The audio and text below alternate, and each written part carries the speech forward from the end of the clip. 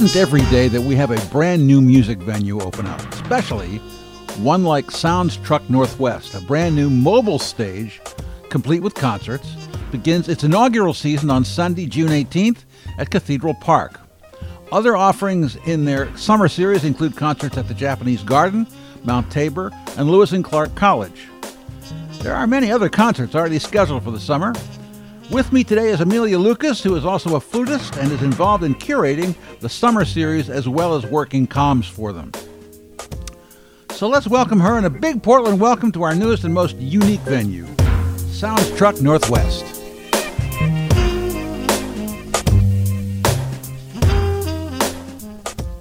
Amelia, welcome to the Artichoke Cafe.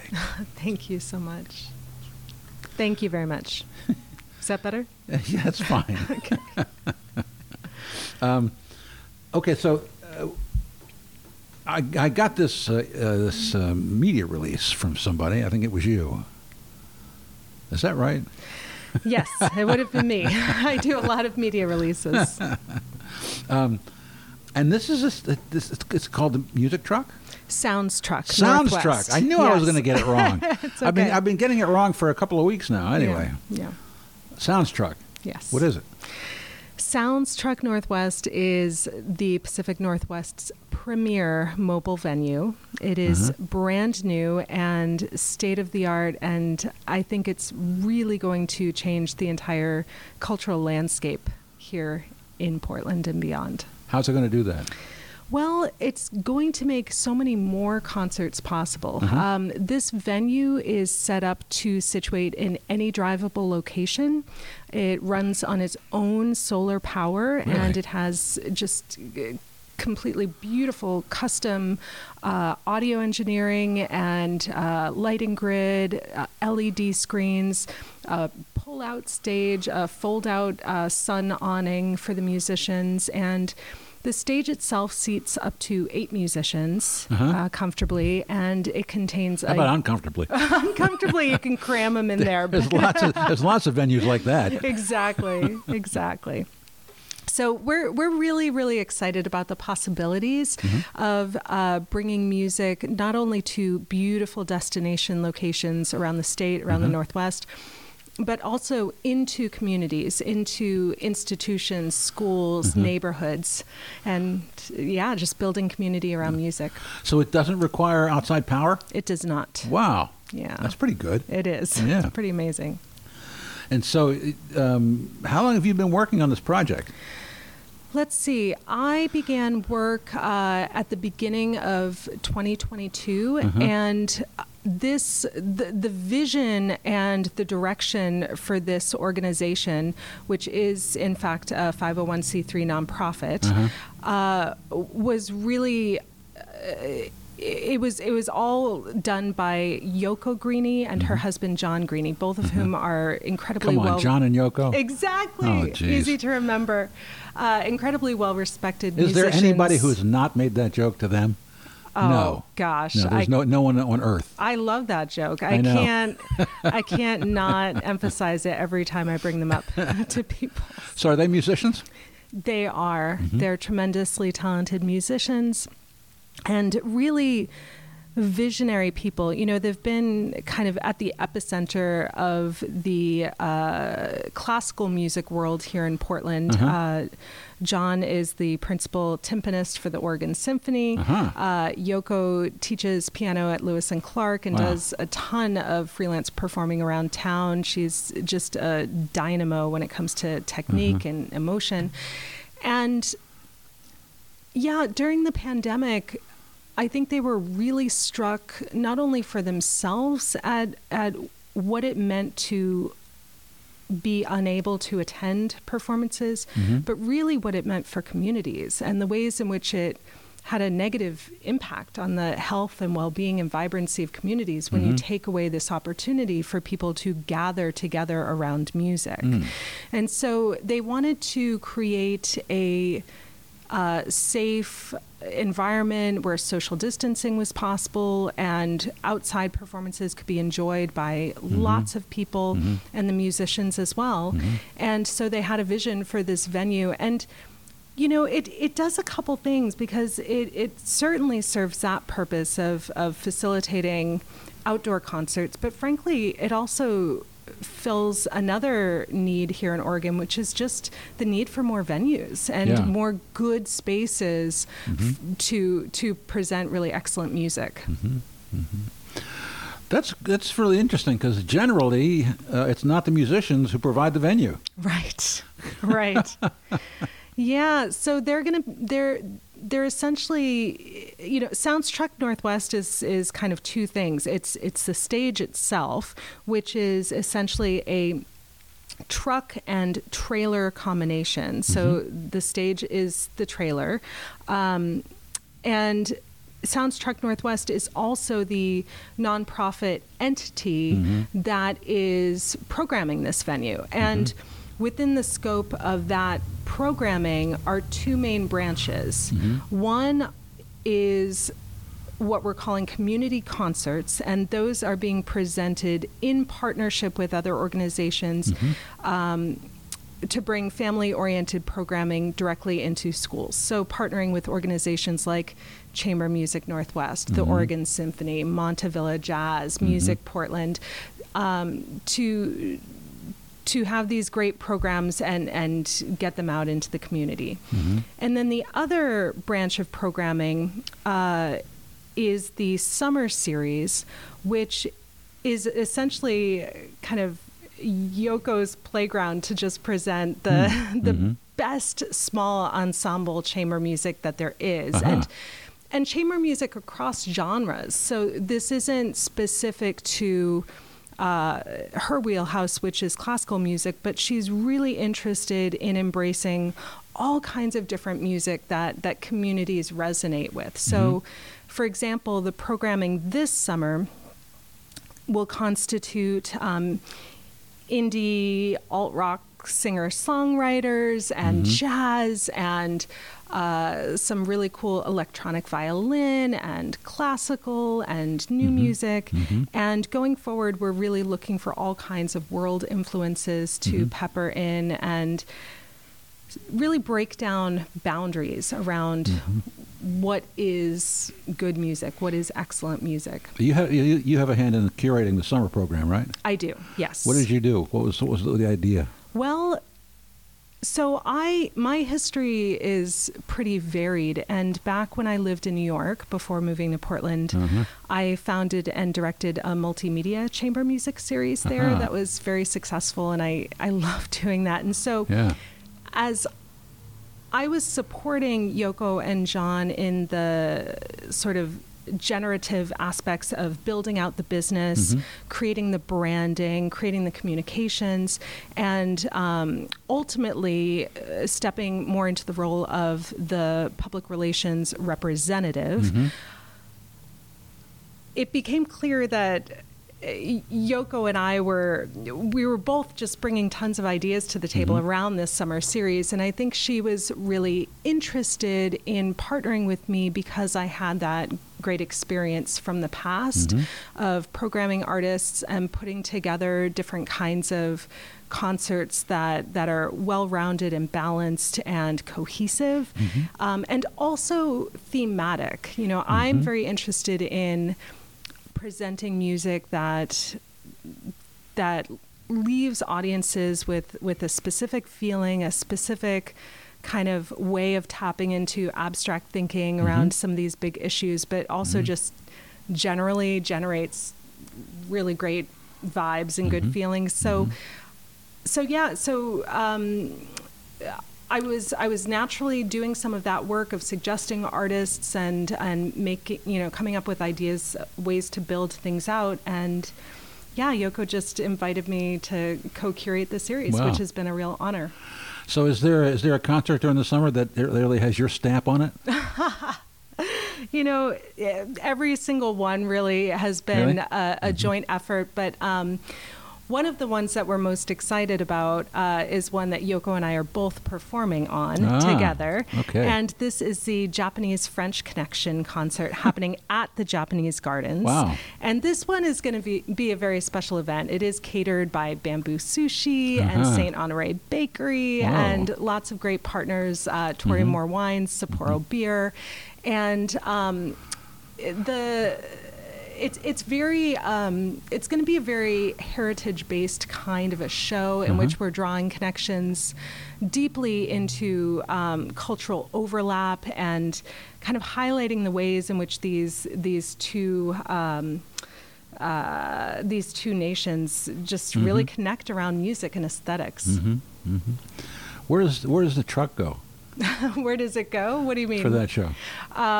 Where does the stage go? Yeah. It'll be right there in the main courtyard up in the gardens. Yeah. Okay. Yeah. Wow. Yeah. Yep. And that one is likely to sell out. So it's the only concert on the summer series that is a ticketed event because it's in a private garden. But all 3 other events are free. They're open to the public.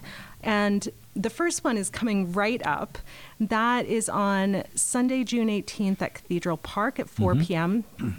And this is going to be a really cool show. So any of these events in the public parks, very family friendly, bring well-behaved pets, bring a picnic blanket and dinner, whatever you like. So for that show, it says celebrating nostalgia in opera. What nostalgia are we talking about? There's all kinds of nostalgia. Exactly. Well, so this concert features jazz keyboardist Charlie Brown III. Oh, nice. Playing with Low Steel. Whoa. And they're going to open for Faith and Majesty.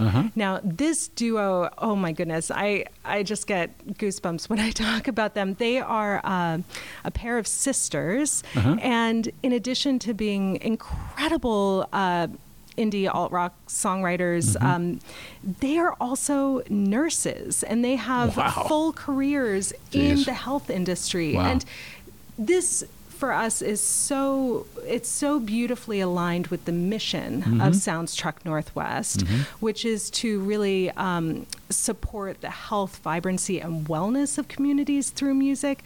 And these women, in addition to creating really energetic, catchy, great kind of female-forward tunes, they bring this level of beauty and vulnerability into their work that is a direct reflection of dealing with such a wide cross-section of humanity at some of their most vulnerable moments. As nurses, they're really interfacing with so many different people and having to help people through some really hard times. I'm well aware. I had a girlfriend who was an ER nurse. There you go. There I go. Yeah. I mean, just everything that they're processing and that they're processing through their music. I think it really imbues the songs with, an added level of depth and connectivity that we can all really tap into. Sure. Awesome. But Charlie Brown, boy. Just a duo? With him and Low Steel. Yeah. And Faith and Majesty are going to also have drums and bass, and they play guitars, ukuleles, and everybody plays those these days. Just incredible, you can't get away from harmonies. ukuleles. Oh yeah. Well, I just had the pleasure of doing some performances out in Hawaii, and really, my partner is a luthier, and he's up at Eastside Guitar Repair, and so we took all the ukulele tours. It was awesome.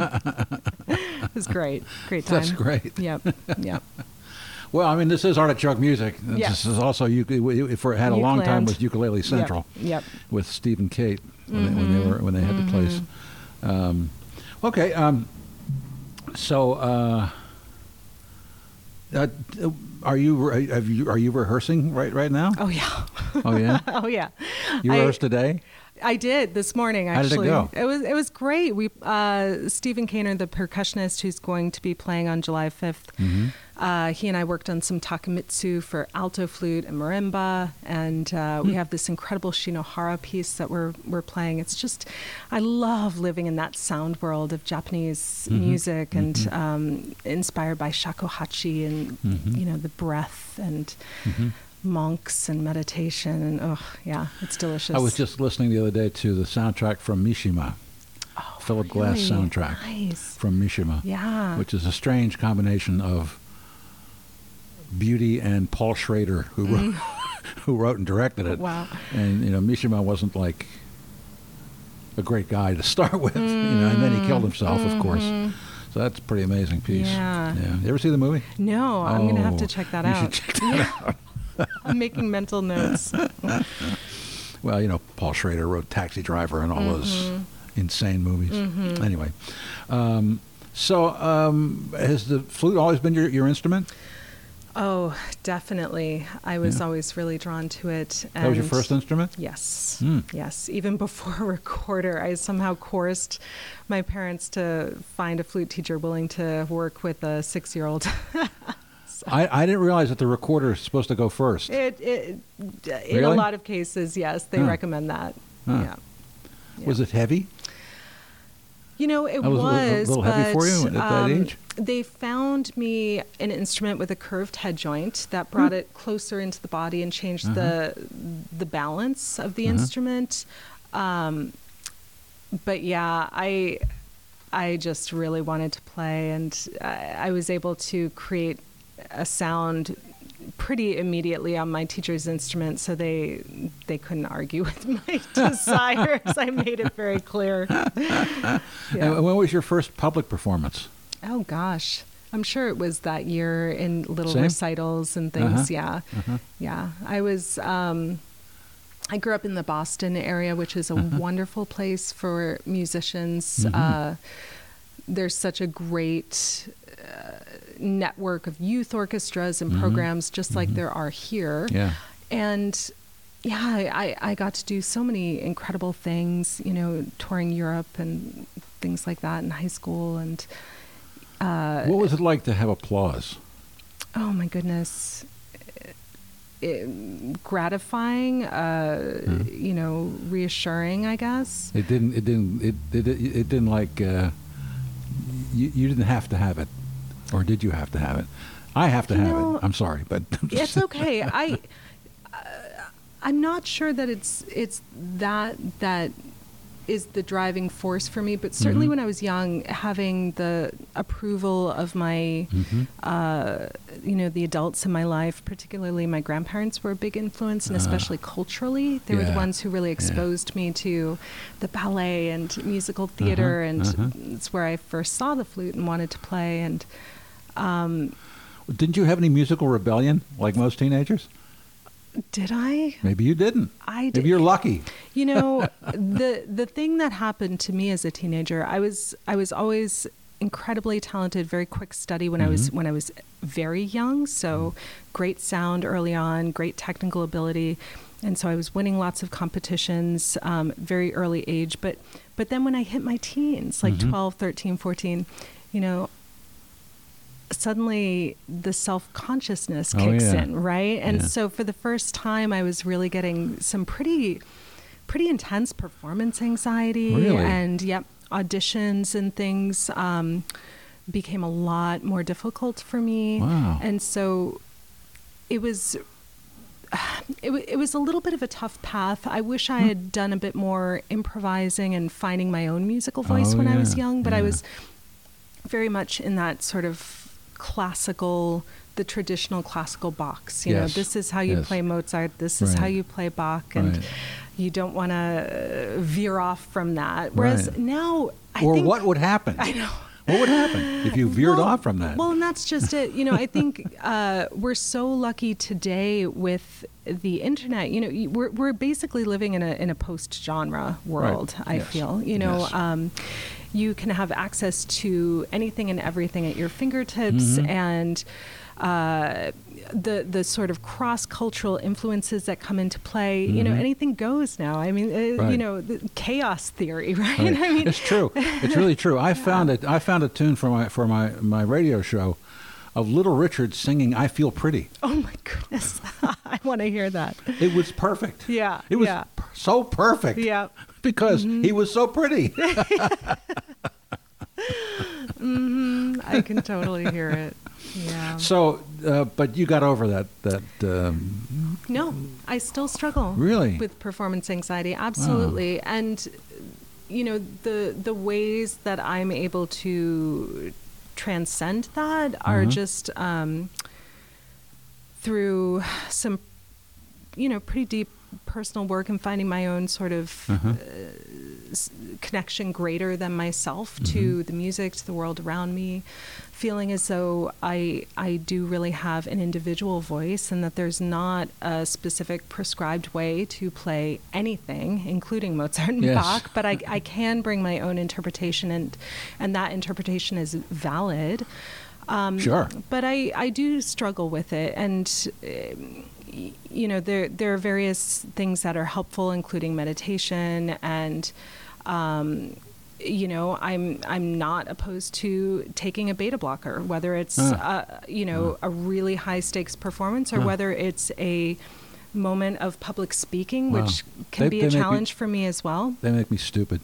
Do they? Yes, they do. Well, it's something you have to mediate just like anything else, and know kind of what you're doing with that in terms of what works for you. I certainly don't take them all the time for every performance, but I think it's important to share that I'm not opposed to them, that I am very open to taking them if it's something that's going to help me and serve me, because there was a time when I was thinking about trying them and no one was talking about them, and I kind of wish I had tried them a bit earlier, because it may have helped in some ways. Good. But yeah, I'm very lucky to enjoy a very rich and varied performance career, and of course, the more I perform, the more comfortable I am. Yes. And I don't have much of a problem these days. Frankly, the best way for me to mitigate any anxiety is just being very well prepared for concerts and performances. Yeah. But there was an interesting time after when things began to reopen after the pandemic, because again, being sort of out of practice of being on stage, and so the nerves did come back pretty hard then, but now not so much. Well, so. that's good. Yeah. Have you been practicing on the truck itself? I did have the great honor of, I think, maybe being one of the first musicians to get up there and play. We did a little photo shoot and test run in the Japanese gardens. Oh, really? Yeah. Wow. Yeah. Wow. So those are the photos that you have were from that. Yeah. And how was it? It was fantastic. Yeah. I mean, the sound and the sight lines on this thing are just second to none. It really sounds excellent. Well, who designed this? So John and Yoko, along with Tiny Heirloom, is the name of the builder that did the design collaboration, and everything was custom done. Wow. All the audio engineering is done by Tone Proper, and all the equipment provided by them. And again, outstanding work. So yeah, I wasn't very involved in that aspect of things, the technical side, but every conversation that I took part in was very impressive. Yeah. But it was basically the specifications of John and Yoko. Yes. Every time I say that, what am I saying? I have to say Yoko and John a lot of the time. Yoko and John, yes. Yeah, I mean, and this is a female-forward project. John has been incredibly supportive and is a co-founder and co-director. But, Yoko, in a lot of ways, was the one who pushed for this. And she's really leading the charge when it comes to the staff work in terms of managing staff and producing the events. But yeah, John is really, he's been so invaluable especially in the build and working with the audio engineers. He was definitely running sound on all of these first initial events. Wow. So, yeah. Well, it's pretty amazing how many women are leading arts organizations now. Music. Yes. It's amazing. Yes. mean, all the way from Suzanne Nance. Yes. To what's her name? Sarah Tiedemann at Third Angle. I mean, and I've had them all on the podcast, of course, but it's just a special time. It is. The new executive director of Portland Jazz Composers Ensemble. Yes. Who has two names, one on the radio and one not on the radio. Oh, really? I Yes. didn't know that. Yes. Okay, great. I know their prior executive director well, but I haven't had the pleasure of meeting her yet. Oh, she's good. Yeah, they're all good. That's great. And it's a great thing to see. It's really nice. Well, new executive director of Portland Baroque Orchestra, Really? Hillary Butler. Yeah. Wow. And of course the former director of Portland Opera, well, not Portland Opera, but I can't remember it. All right. well, there's Opera Theater Oregon, Lisa Lipton. There's one. She's doing incredible work, and There's there's executive director of Fierno Music, Monica Ohuchi. Yeah. But Brown, her last name was Brown, and she was in director of Portland Opera Theater, I believe. Okay. At one time. Okay. Sister of Rachel Taylor Brown, the great singer. You ever heard of her? I think... She'd be perfect for the... Well, she doesn't like to be outside. Okay, never mind. She gets lumped into singer-songwriters, but basically she does art songs. Just amazing. Nice. Anyway, so look, congratulations on this. This sounds terrific. Thank you. I hope I can get out to see some of it this summer. And this one at Mount Tabor. Yes. Mount Immigration. What is that?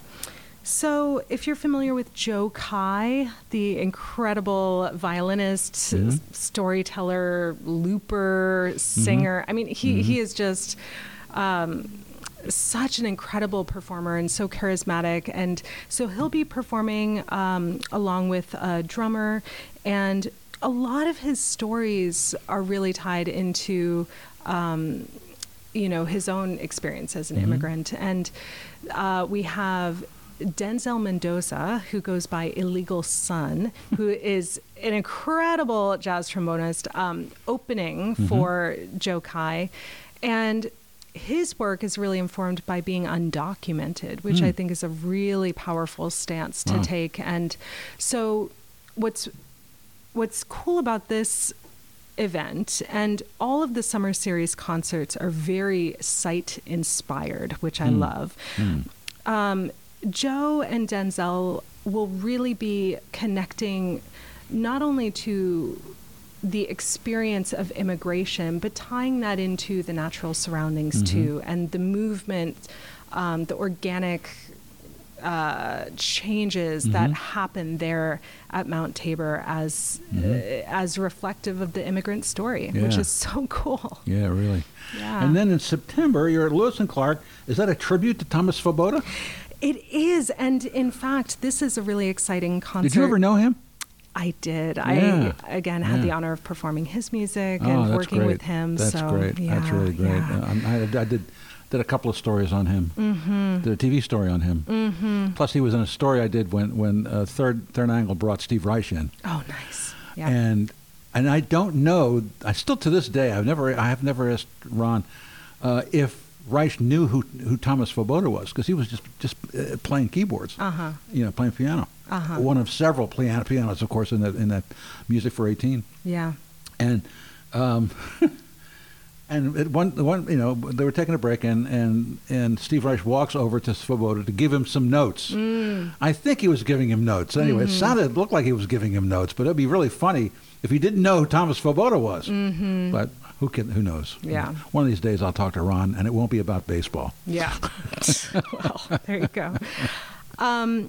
So that concert on September 1st at Lewis and Clark College features the Palatine Piano Trio. And, this group is just made up of total musical luminaries. It's 3 grand pianos on stage? No. It's it's piano trio, so violin, cello, piano. Ah, gotcha. And it's Inez Voglar Belgique and Nancy Ives and Susan Smith. And they are releasing their first album in a potential series called Oregon Legacies. And this album is particular to the music of Tomas. So it's very exciting. What was it like for you to work with him? Oh gosh, well, I played a piece called Forest Rhythms for flute, viola, and percussion, and it was lovely. You know, it was a relatively recent performance, maybe in 2018, and you know, he had a listen and said it sounded beautiful, and you know, his eyes lit up hearing it, and boy.